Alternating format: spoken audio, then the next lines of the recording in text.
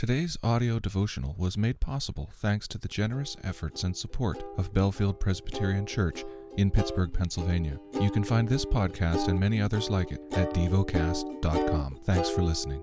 The lesson is from the book of 2 Kings, chapter 13. In the 23rd year of Joash, the son of Ahaziah, king of Judah, Jehoahaz, the son of Jehu, began to reign over Israel in Samaria, and he reigned 17 years. He did what was evil in the sight of the Lord, and followed the sins of Jeroboam, the son of Nebat, which he made Israel to sin. He did not depart from them. And the anger of the Lord was kindled against Israel, and he gave them continually into the hand of Hazael, king of Syria, and into the hand of Ben-Hadad, the son of Hazael.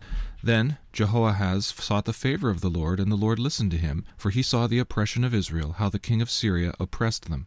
Therefore the Lord gave Israel a Savior, so that they escaped from the hand of the Syrians, and the people of Israel lived in their homes as formerly. Nevertheless they did not depart from the sins of the house of Jeroboam, which he made Israel to sin, but walked in them, and the Asherah also remained in Samaria. For there was not left to Jehoahaz an army of more than 50 horsemen, and 10 chariots, and 10,000 footmen, for the king of Syria had destroyed them, and made them like the dust at threshing.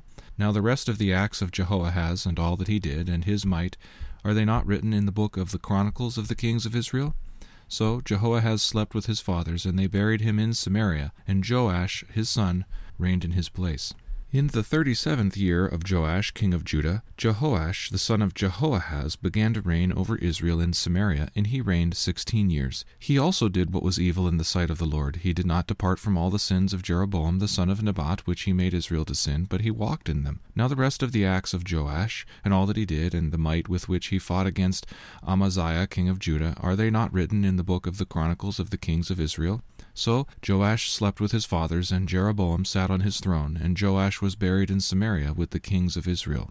Now when Elisha had fallen sick with the illness of which he was to die, Joash king of Israel went down to him and wept before him, crying, my father, the chariots of Israel and its horsemen. And Elisha said to him, Take a bow and arrows. So he took a bow and arrows. Then he said to the king of Israel, Draw the bow. And he drew it. And Elisha laid his hands on the king's hands, and he said, Open the window eastward. And he opened it. Then Elisha said, Shoot. And he shot. And he said, The Lord's arrow of victory, the arrow of victory over Syria. For you shall fight the Syrians in Aphek until you have made an end of them. And he said, Take the arrows. And he took them. And he said to the king of Israel, Strike the ground with them.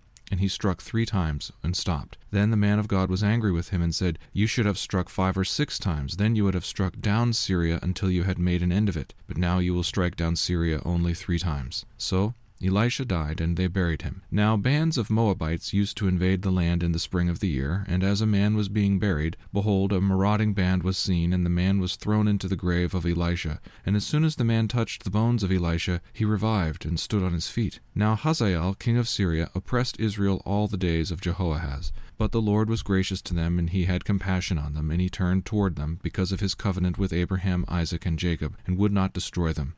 Nor has he cast them from his presence until now. When Hazael king of Syria died, Ben-Hadad his son became king in his place. Then Jehoash the son of Jehoahaz took again from Ben-Hadad the son of Hazael the cities that he had taken from Jehoahaz his father in war. 3 times Joash defeated him and recovered the cities of Israel.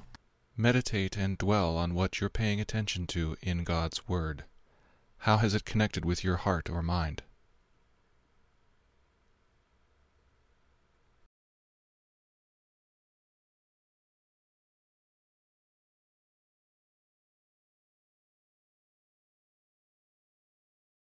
Pray to God freely about what has moved you today. Turn your thoughts to Him and enjoy His presence. We offer the following as prayer topic suggestions. For those who advocate for peace and justice. For our shared environment. Thank you for listening to Devocast.